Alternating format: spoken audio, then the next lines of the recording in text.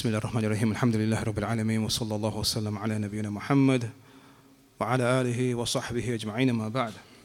باب تفسير التوحيد وشهادة أن لا إله إلا الله. That's the chapter we now come to. Bab, the chapter Tafsir al-Tawhid, the explanation of Tawheed wa shahadati an la ilaha illallah, and the explanation of the testimony of la ilaha illallah. What chapter number is this? Number 6. So this is the 6th chapter. Prior to this, we worked through 5 chapters. Tamam. The first chapter, what was the first chapter title? Naam? Haqqullah al-ibad, the right of Allah upon His servants. Naam. And the servants' right upon Allah. Tayyib. The second chapter, Fadl al-Tawhid, wa ma yukaffir min al-dhunub. The virtue and excellence of at-Tawheed and that which it wipes away from sins. The third chapter. The third chapter. Whoever perfects at-Tawheed, mother, enters paradise without accountability. Tamam. That's the third. The fourth, the fear of a shirk. The fear of a shirk. And the last chapter we took, the 5th, ad-da'wah ila tawheed. Calling to tawheed, calling to the kalima. Tamam. So this brings us to the 6th chapter. But before we do so, this is a nice point for us to look at how the Imam authored this book and what he intended behind it. Because indeed, my brothers, this kitab, this book is undoubtedly and inarguably, the topic of this book is the most important topic that a book can be authored about. And the most important topic one could study. At-Tawheed, the very reason and purpose for why we're being created. And so this Imam, rahimahullah, for a moment, if we just look at how he authored this book, because it's not just various chapters he just scrambled and brought together randomly. But before we now go on and continue with the 6th chapter, we're going to look at the thinking of this Imam and the way that he approached this kitab. So, as you can see there, the first 5 chapters so far, I mentioned that the first one is the right of Allah upon the servants and the servants' right upon Allah. That was the first chapter. The second chapter, the excellence of Tawheed and that which it wipes away from sins. The third, whoever perfects Tawheed will enter paradise without reckoning. The fourth, the fear of a shirk. The 5th, calling to the shahada. And also, we don't want to approach this kitab in a manner which is like, it just becomes academic and we just work through it with the intent of working through a book and just going through it from beginning to end and being able to say to ourselves and to others, yes, I went through Kitab al-Tawheed. That you've achieved something void of fully understanding that which is within it. As we said, given the importance of this topic, this is one of those books that, of course, besides the Quran, one of those books from the books that have been authored, one of those books that in one's lifetime, it's a must. It's a must to have gone through this kitab and to have understood it. And if there's any book that you're going to study in detail and fully understand from cover to cover, it's got to be this. It's got to be this kitab al-Tawheed. Now, and so before we continue, we just want to recap what we've taken so far, working through each chapter. So the first chapter, as we said, the right of Allah upon the servants. In no specific order, we want to make mention, well, I want you guys to mention and to share with us that which we've learned from each chapter. So the first chapter, what did we take from that which the Imam he brought for us within this first chapter? In fact, let's start with what's the very first verse that the Imam he brought? Does anyone remember the very first verse that the Imam brought in this kitab? Naam. And how befitting to bring that verse as the first verse to open this kitab, or to start this kitab with. وَمَا خَلَقَتُ الْجِنَّ وَالْإِنسَ إِلَّا لِيَعْبُدُونَ. I did not create the jinn or mankind except to worship me alone. In fact, some scholars say that that chapter heading that you see there, that the Imam, he authored the book, and this particular chapter he left without a heading. And he immediately went into that verse. Seeing that was sufficient enough to begin the kitab, and hence why also he opposed the normal practice of many of the authors, in that they begin with the basmala and the alhamdulillah. They begin with the alhamdulillah and the opening and the introduction. He began with no introduction. He began with the verse immediately, because that's the kalam of Allah, the speech of Allah, and it's sufficient. We don't need anything else. And given that the topic is this topic of a Tawhid, and this verse is, it is apt that this verse is mentioned at the very beginning. So that was the first verse that the Imam he mentioned. What else did we take from this chapter? And you can look to your notes. Naam? So?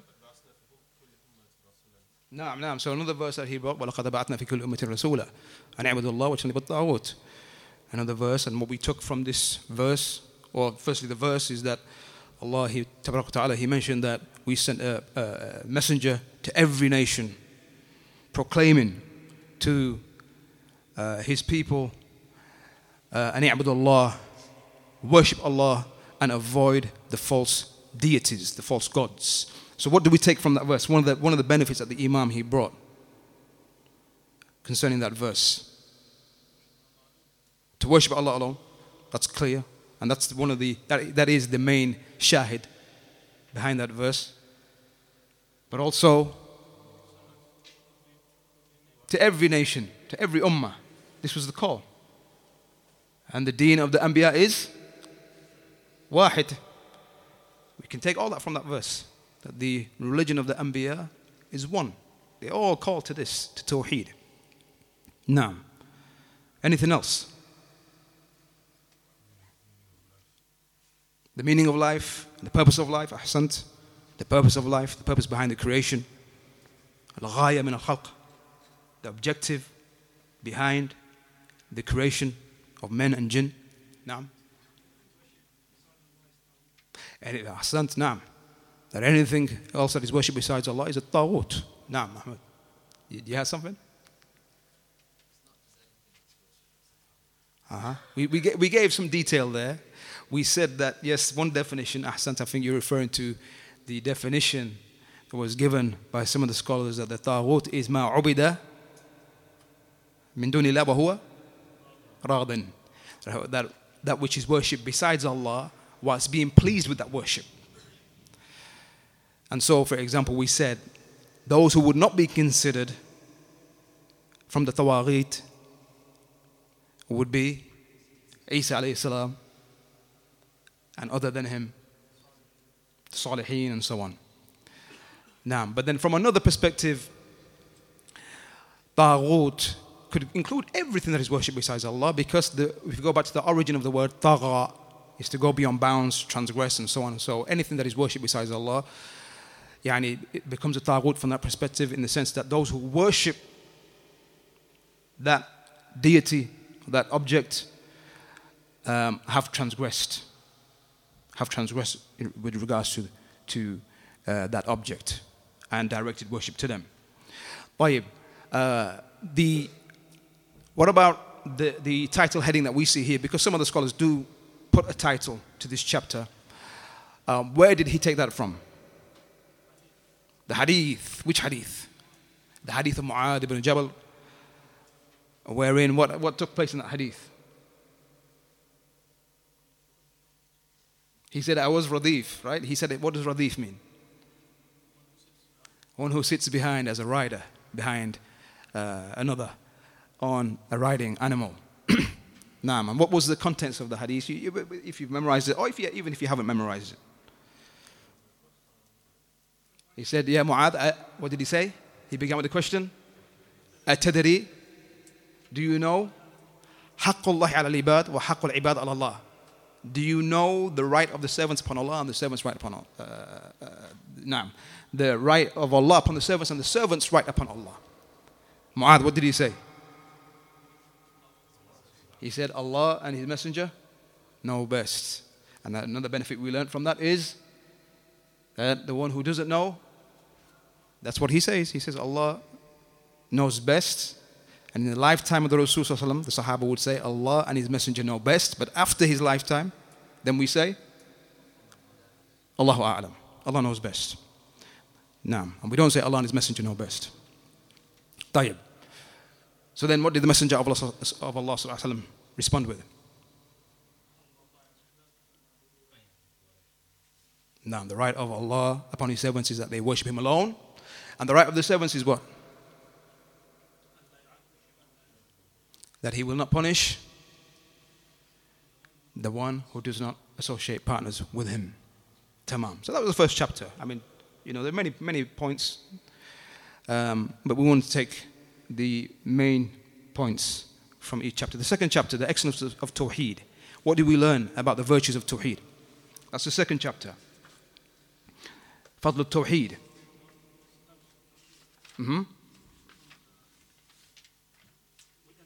Will enter paradise. The one who comes with Tawheed, then he will enter paradise. And the opposite is what? The one who meets Allah with a shirk will not enter paradise. Naam. The hadith of Ubadah ibn Samit. Anyone remember that hadith? Wherein the Messenger of Allah said, whoever testifies, man shahida, an la ilaha illallah, an la ilaha illallah, wahdahu la sharika la, wa anna Muhammadan, ماذا? Abduhu wa rasuluhu, and that Isa alayhi salam is Abduhu wa rasuluhu, and kalimatuh, remember? Alqa ila Maryam, wa ruhum min, that is His word that He bestowed onto Mary, and a spirit from Him, meaning a spirit and a soul that He created, that Allah Ta'ala created, na'am. And that paradise is true and hellfire is true. Then what? Then what? That's not the end of the hadith. No. Allah will enter him into Jannah على ما كان من العمل, whatever his actions may be. Whatever his actions may be. نعم. طيب.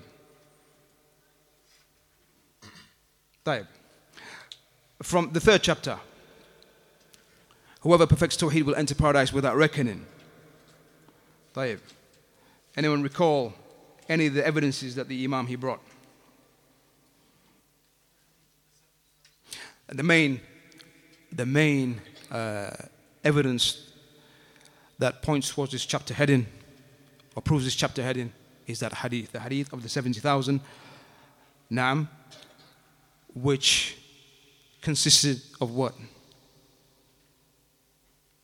Anyone recall the narrator? Naam? Naam, that's correct. And what took place? He was sitting with who? Is it Sa'ad? Sa'id ibn Jubair. Close. Sa'id ibn Jubair. And what did Sa'id ask? Who from amongst you saw the shooting star last night? To which Hussein responded and said, he did. Tamam. And then he said he wasn't praying. And why did he say that? Why did he highlight the fact that he wasn't praying? Yes, Mahmoud. To not praise himself and attribute to himself that which was not within him. And this was the way of the Salaf, one of the benefits that we took, that the Salaf would not praise themselves with that which wasn't in them. Now, Tayyib, until he said what? Why was he awake? Why couldn't he sleep? He was stung by a poisonous scorpion. Tamam. Tayyib, then what happened? Sa'id, what did he say to him? He said, what? He said, what did you do? And he said that he sought ruqya. He sought for ruqya. Tayyib. Then he said what?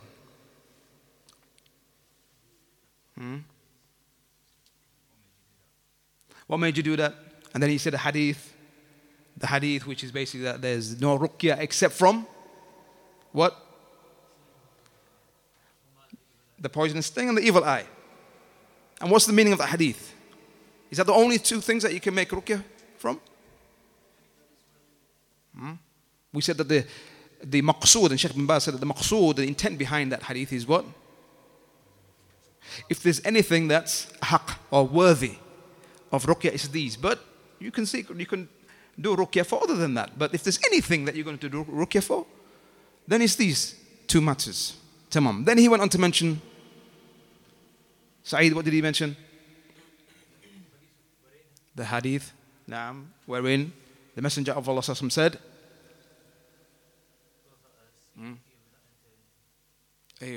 how does the hadith begin? Anyone know how the hadith begins? Naam.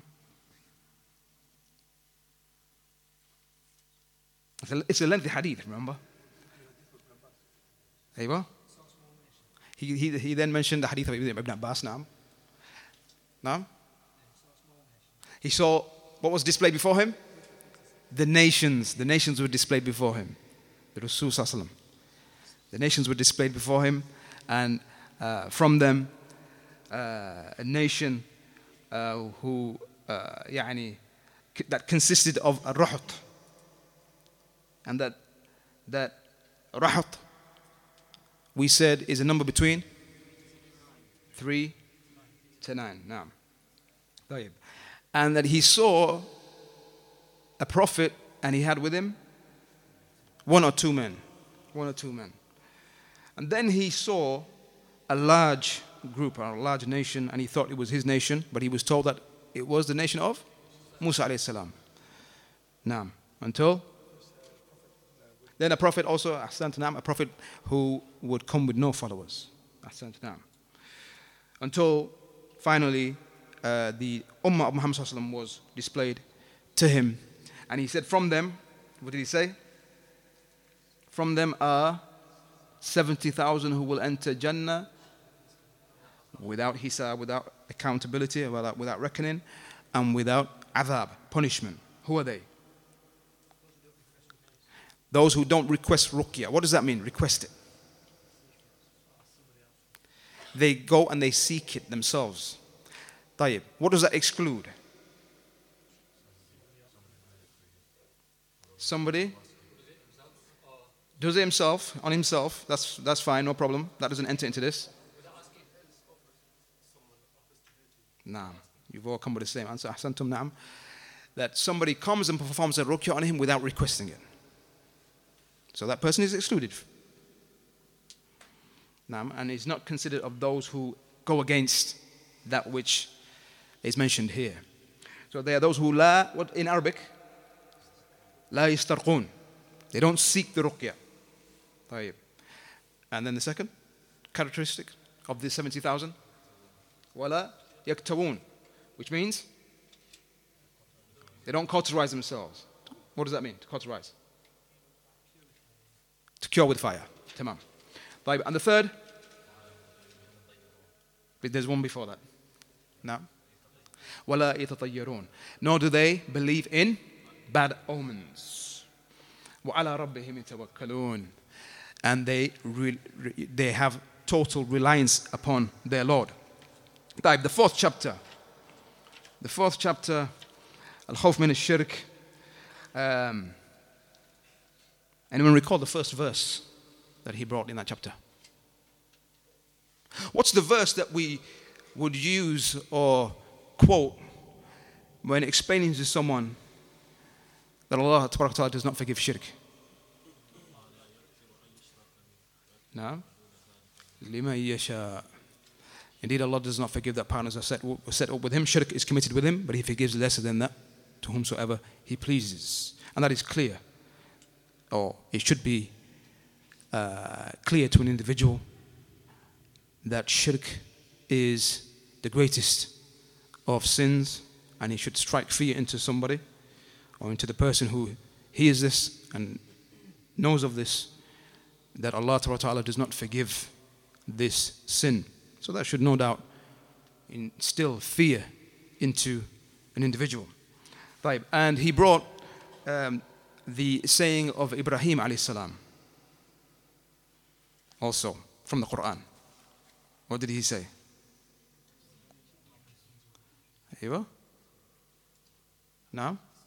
You're saying, all I'm hearing is maybe the beginning. And na'budul asnam. And which means? Keep me and my sons away from worshipping the idols. So we see here that Ibrahim alayhi salam, the one who was the Khalil, the one who was an ummah in and of himself. Ummah meaning here, as the scholars they mention, is the reason why he was described as an ummah is that it is rare to have within one individual all of the traits that Ibrahim alayhi salam possessed, but normally you would find them within an ummah, spread within an ummah. But because he possessed all of these praiseworthy traits, Allah referred to him as an ummah in and of himself. Tamam. The fifth chapter, and this is again, there's much more that we covered, but this is just for us to recap. Coming straight to the hadith of Abdullah ibn Abbas, where he mentioned that the Messenger of Allah, he sent someone to Yemen. Who did he send? Mu'adh ibn Jabal. Tamam. What did he say to him?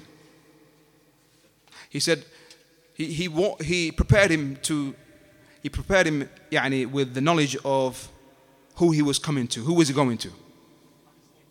Ahlul Kitab. Naam. And he said, Innaka ta'ti qawman min Ahlul Kitab. Indeed, you are coming to a people of the book, Jews and Christians. Then what did he say? La ilaha illallah. Naam. That the first thing that you call them to be the Shahada, La ilaha illallah. And in one word in? Naam.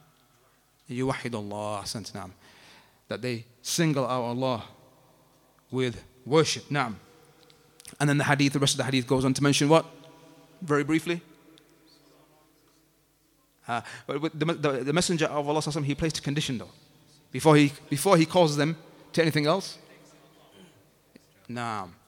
If they obey you in that, meaning they accept La ilaha illallah, the meaning of it, and believe in it, only then inform them of the salah, and then if they accept that, inform them of the zakat. Naam. And then until the end of the hadith, which then brings us to the sixth chapter. But as you can see, we have the chapter headings there, but if we now look at it as a glance, and we look at the intent behind these chapters. The first chapter we see that we take from that the purpose of life and the obligation upon us. The purpose of life and the obligation that is upon us, which is Tawhid. And from the second chapter we learn, and what we take away from that is the reward for carrying that out. The reward for carrying out that Tawhid. The third chapter is an encouragement to perfect it. Because if you perfect it, you get the greatest reward, or one of the greatest rewards, which is that you will enter without punishment. Enter paradise without punishment and without reckoning. Tamam. The 4th chapter, what we take from that is that the Tawhid cannot be fulfilled and actualized except by staying away from its opposite. Except by staying away from its opposite, a shirk, which is the opposite of a Tawhid. Thereafter, the 5th chapter, the Imam, the reason why he brought that there is to show to us that after fulfilling the Tawhid, after fulfilling Tawhid for ourselves, then we must call others to it. We cannot hoard this Tawhid to ourselves and withhold it from the rest of the creation. Because all of the creation has been created for this Tawhid, and so we must call others to it. So these are the first 5 chapters. Now we're going to see the methodology, or the way that the Imam now brings the rest of the chapters. Firstly, anyone know the number of chapters within this kitab? The number of chapters? 61 or 67? I know why you're saying 61, but also I know why you're saying 67. 67 is correct. 61 if we're going to exclude the first 6 chapters, and there's a reason behind that. No, we're not going to exclude them, but we're going to put them into a separate category. So if we look at the first 5 chapters, the Imam, what he intended behind that is an introduction to the rest of the chapters. So the rest of the chapters that are going to follow from these first 5 chapters,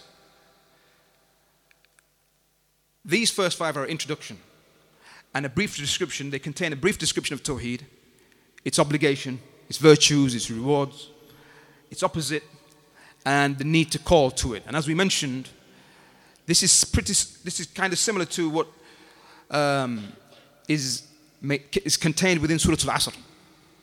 Surah Al-Asr gives to us in brief form that which is needed to be successful and to be saved from that loss.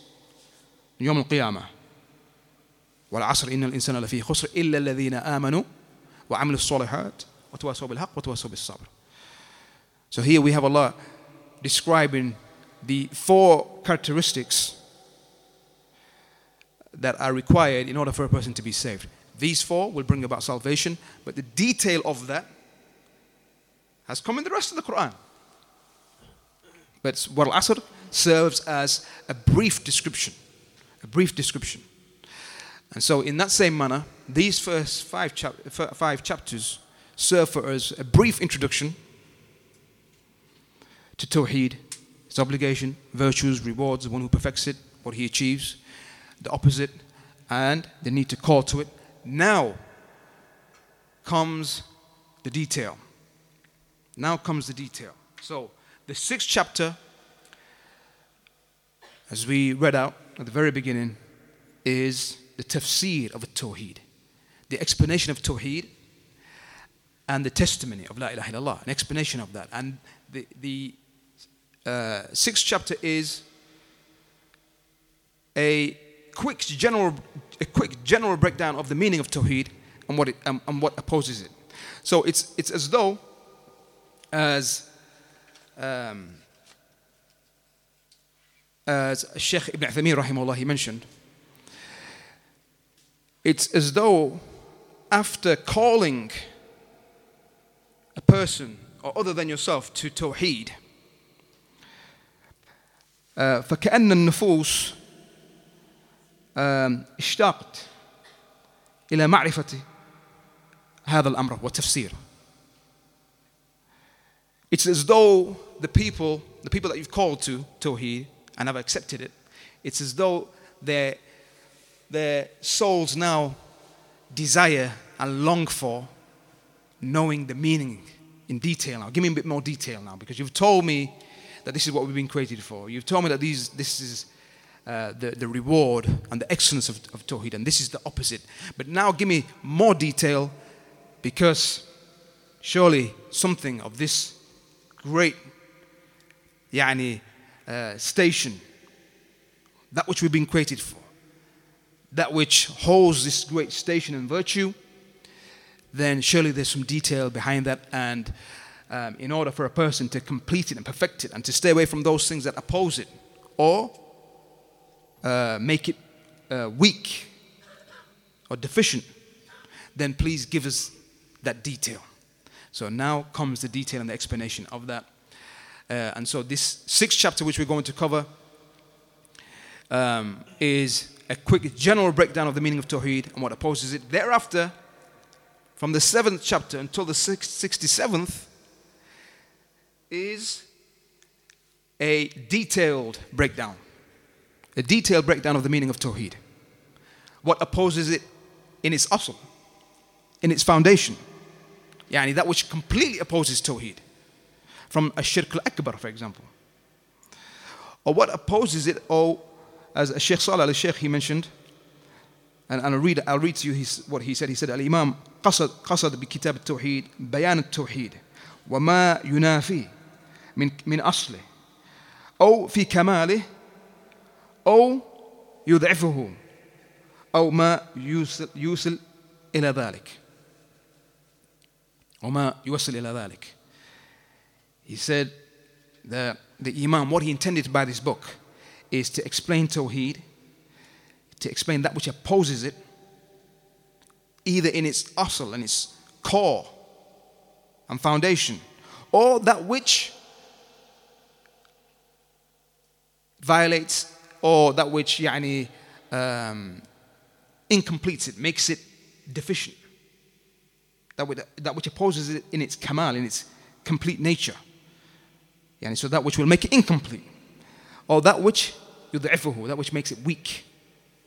Or that which leads to that, leads to any of that. So for example, if you look at if we look at chapter 7, from shirk is to wear a ring, a twine,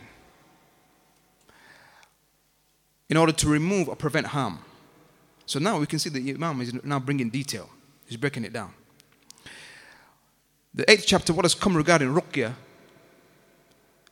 and tamaim, talismans and amulets. So given us examples and details. And although we covered in the 3rd chapter that those who don't seek the ruqya will enter paradise without reckoning and without punishment, the Imam didn't actually go into detail about that. He didn't go into any detail. In this chapter, he will go into detail about ruqya. The 9th chapter, whoever seeks blessings from a tree, stone, or the likes. Now, if we look at the 10th and the 11th chapter, so the 10th chapter, what has come regarding sacrificing for other than Allah. الذبح لغير الله. The 11th chapter, the chapter that immediately follows it, is what is sacrificed for Allah is not to be done in the places where sacrifices for other than Allah are carried out. Because sacrificing for other than Allah is major shirk. As for sacrificing for Allah alone, but in the places where sacrifices are made for other than Allah, although that sacrifice in and of itself, the sacrifice is for Allah, however, doing it in a place where other sacrifices are made for other than Allah, then this leads, it's a wasila, it's a means to now leading an individual to eventually sacrificing for other than Allah. Naam. So again, that's a quick example of the intent of the Imam behind these chapters and why he brought the chapters in this manner. Indeed, the Imam, as we mentioned before, is not just a random gathering of chapters together, but a book which has been authored with the utmost thought and consideration, and indeed a book which has not been authored like in this manner before. Which other book do you know concerning Tawheed that has been authored in this manner. And also, as another benefit that our Sheikh Salih Al-Fawzan, Hafidhahullah, he mentioned, although you have many of those who hate this Imam, make clear their hatred and their bughd for this Imam, and those who take this Imam as an Imam, someone to be followed, someone to take from, those who study his books, they call them Wahhabis and so on. Have you ever seen any of them from the Sufiyya, from the Quburiyya, from those who worship others besides Allah, those who go to exaggeration with their awliya and the salihin, with their imams and so on, and those who are in the graves? Have you ever seen a refutation of Kitab al-Tawhid? Have you ever heard of a refutation, somebody who's come and refuted this kitab, or even a single chapter from this kitab, that, hold on, the Imam here was wrong, he said this, it's wrong? Not possible, because the Imam, what does he do throughout this book? His methodology is what? His method is chapter heading, and these are the evidences for it, either from the kitab or the sunnah. So, an amazing book, and this now brings us to the 6th chapter, and that quick general breakdown of the meaning of Tawheed and what opposes it. Thereafter, all of the other chapters we're going to go into detail. Now, and so that's the chapter we come to. Bab Tafsir Tawheed wa Shahadati an la ilaha illallah. Now, وقول الله تعالى أولئك الذين يدعون يبتغون إلى ربهم الوسيلة أيهم أقرب.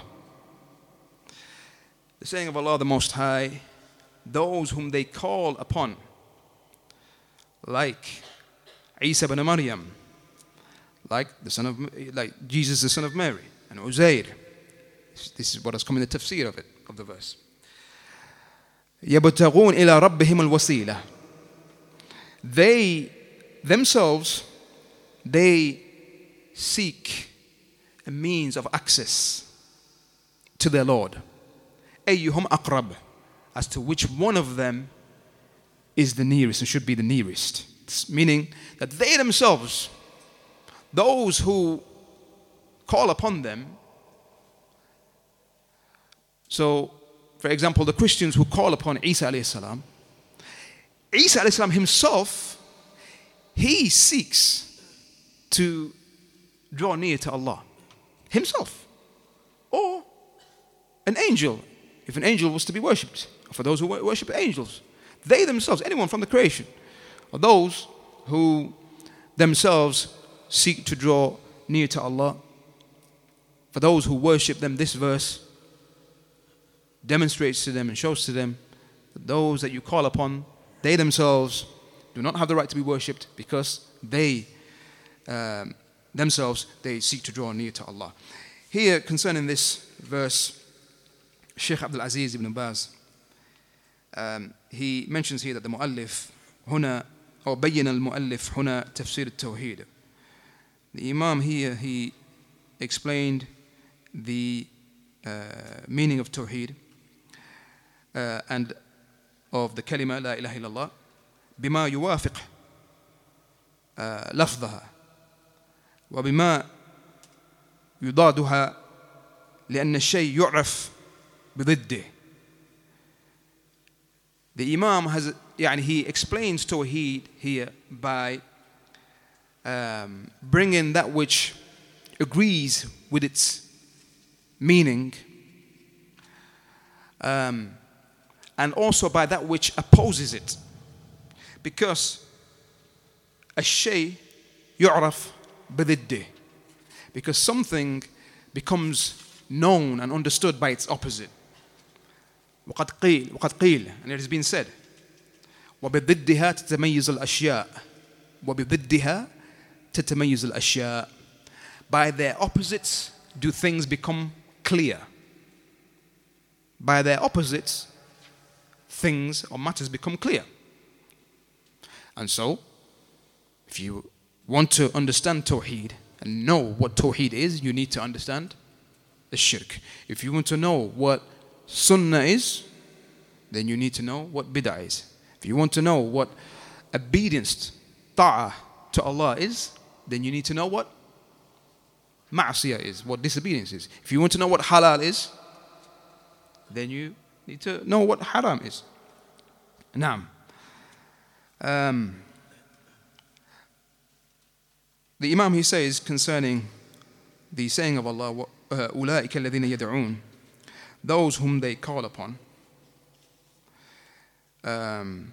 What is intended here is those such as the malaika. Naam. Naam.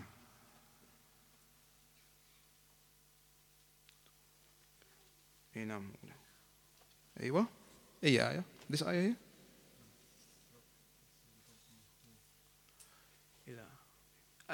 نعم أحسنت إلى ربهم. نعم. نعم. إلى ربهم. So there's a typo there. إلى ربهم. أيوة. أولئك الذين يدعون يبتغون إلى ربهم. إلى ربهم. So a typo in Arabic there. إلى ربهم. يعني الضمة above the ha in the ضمير. It should be مكسور with a كسرة. إلى ربهم الوسيلة. أحسنت. جزاكم الله خير. Now, so here, what's intended here is those who they call upon, such as the angels and the anbiya and the salihin.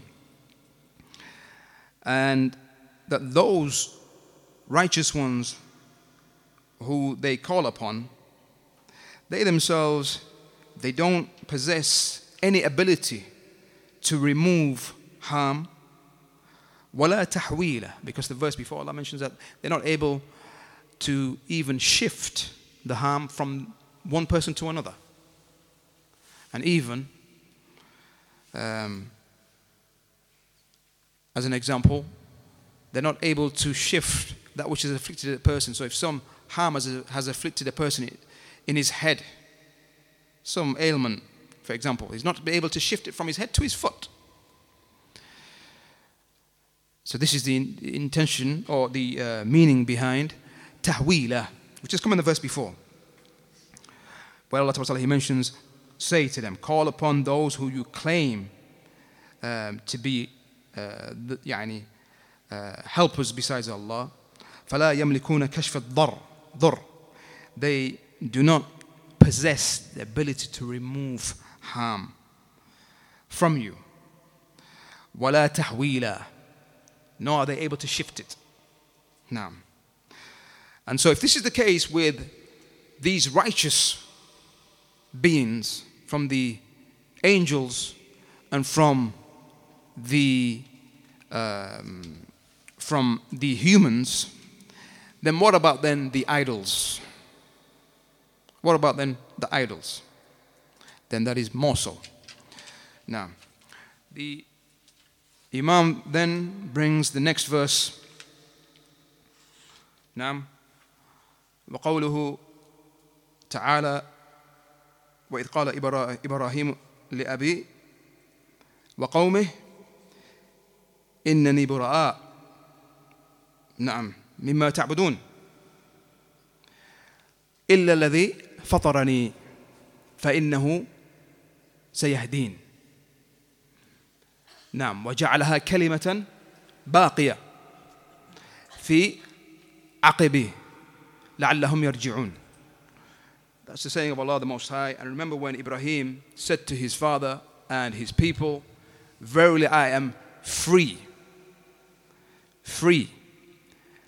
from that which you worship, or free of that which you worship. Now, إلا الذي فطرني, except him who created me. فإنه سيهدين, verily he will guide me. وجعلها كلمة باقية في عقبه, and he made it a word lasting among his offspring. Who made it a word lasting? Naam, Ibrahim alayhi salam. That's taken from where? So this here, وَجَعَلَهَا كَلِمَةً بَاقِيَةً فِي عَقِبِهِ, he made it a word lasting amongst his offspring. That is taken from The saying of Allah Ta'ala in Surah Al-Baqarah, وَوَصَّى إِبْرَاهِيمُ لِبَنِيهِ وَيَعْقُوبَ إِنَّ اللَّهَ اصْطَفَى لَكُمُ الدِّينَ فَلَا تَمُوتُنَّ إِلَّا وَأَنْتُمْ مُسْلِمُونَ. وَوَصَّى بِهِ إِبْرَاهِيمُ. And Ibrahim وَصَّى بِهِ. He advised and ordered with it, meaning this kalima, and with Tawhid, Bani, his children, وَيَعْقُوبَ, and likewise Ya'qub. إِنَّ اللَّهَ اصْطَفَى لَكُمُ الدِّينَ يا بني يا بني إِنَّ اللَّهَ اصْطَفَى لَكُمُ الدِّينَ. Indeed, Allah has chosen for you the deen, this deen of Tawheed. فَلَا تَمُوتُنَّ إِلَّا وَأَنْتُمْ مُسْلِمُونَ. So do not die except that you are Muslims. أَمْ كُنْتُمْ شُهَدَاءَ إِذْ حَضَرَ يَعْقُوبَ الْمَوْتِ. Or were you present and witnesses when death appeared to Yaqub? Naam. إِذْ قَالَ لِبَنِي, when he said to his children, مَا تَعْبُدُونَ مِن بَعْدِي. He said, what will you worship? When Yaqub alayhi salam, on his deathbed, he said to his children, what will you worship after me? قَالُوا نَعْبُدُ إِلَهَكَ وَإِلَهَ آبَائِكَ إبراهيم وإسماعيل وإسحاق إلها واحدا ونحن له مسلمون. They said that we will worship نعم قالوا نعبد إلهك, we will worship your Lord, وإله آبائك, and the Lord and the deity and God of your fathers, Ibrahim وإسحاق Ibrahim wa Ismail wa Ishaq. Your fathers Ibrahim, because remember these are the sons of Yaqub, Jacob, the sons, addressing Yaqub, saying, we will worship the God of your fathers. And he mentioned as his fathers, man? Ibrahim, Ismail, and Ishaq. As a point of benefit, the scholars mention here that look how they included Ismail, who is their uncle. Who is their uncle? Because the sons of Yaqub was the son of Ishaq. So Ishaq is their grandfather.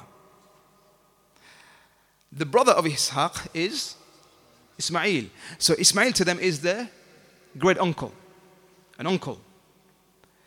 And so here they refer to him as the father, Ismail meaning. They refer to Ismail as one of the fathers of Yaqub, proving that the uncle takes the station of the father. So that is a proof that is used by the scholars to say that the paternal uncle and the maternal uncle is like the father, so the woman can uncover in front of him because he's of the manzila of a father. Naam. So that's the second verse that the Imam he brings. And here Sheikh Abdul Aziz bin Baz, he says that this is an explanation of Tawheed, and that is taken from the saying إنني براء مما تعبدون. Indeed, I am free. براء مما تعبدون. I am free from that which you worship. كقولنا, that is like our saying لا إله. وقوله إلا الذي فطرني, and he's saying, Ibrahim alayhi salam, he said, except for the one who created me. كقولنا إلا الله. That is like our saying إلا الله. Naam. So here we have the explanation of Tawheed. Naam. And so here, the meaning of Tawheed is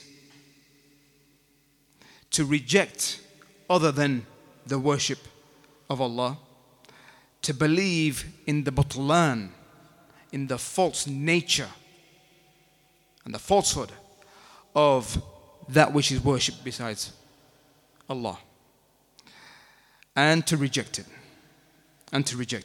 Very, very important. The Imam, we're going to see at the end of this chapter, he brings that as an important matter, which goes back to the likes of this verse.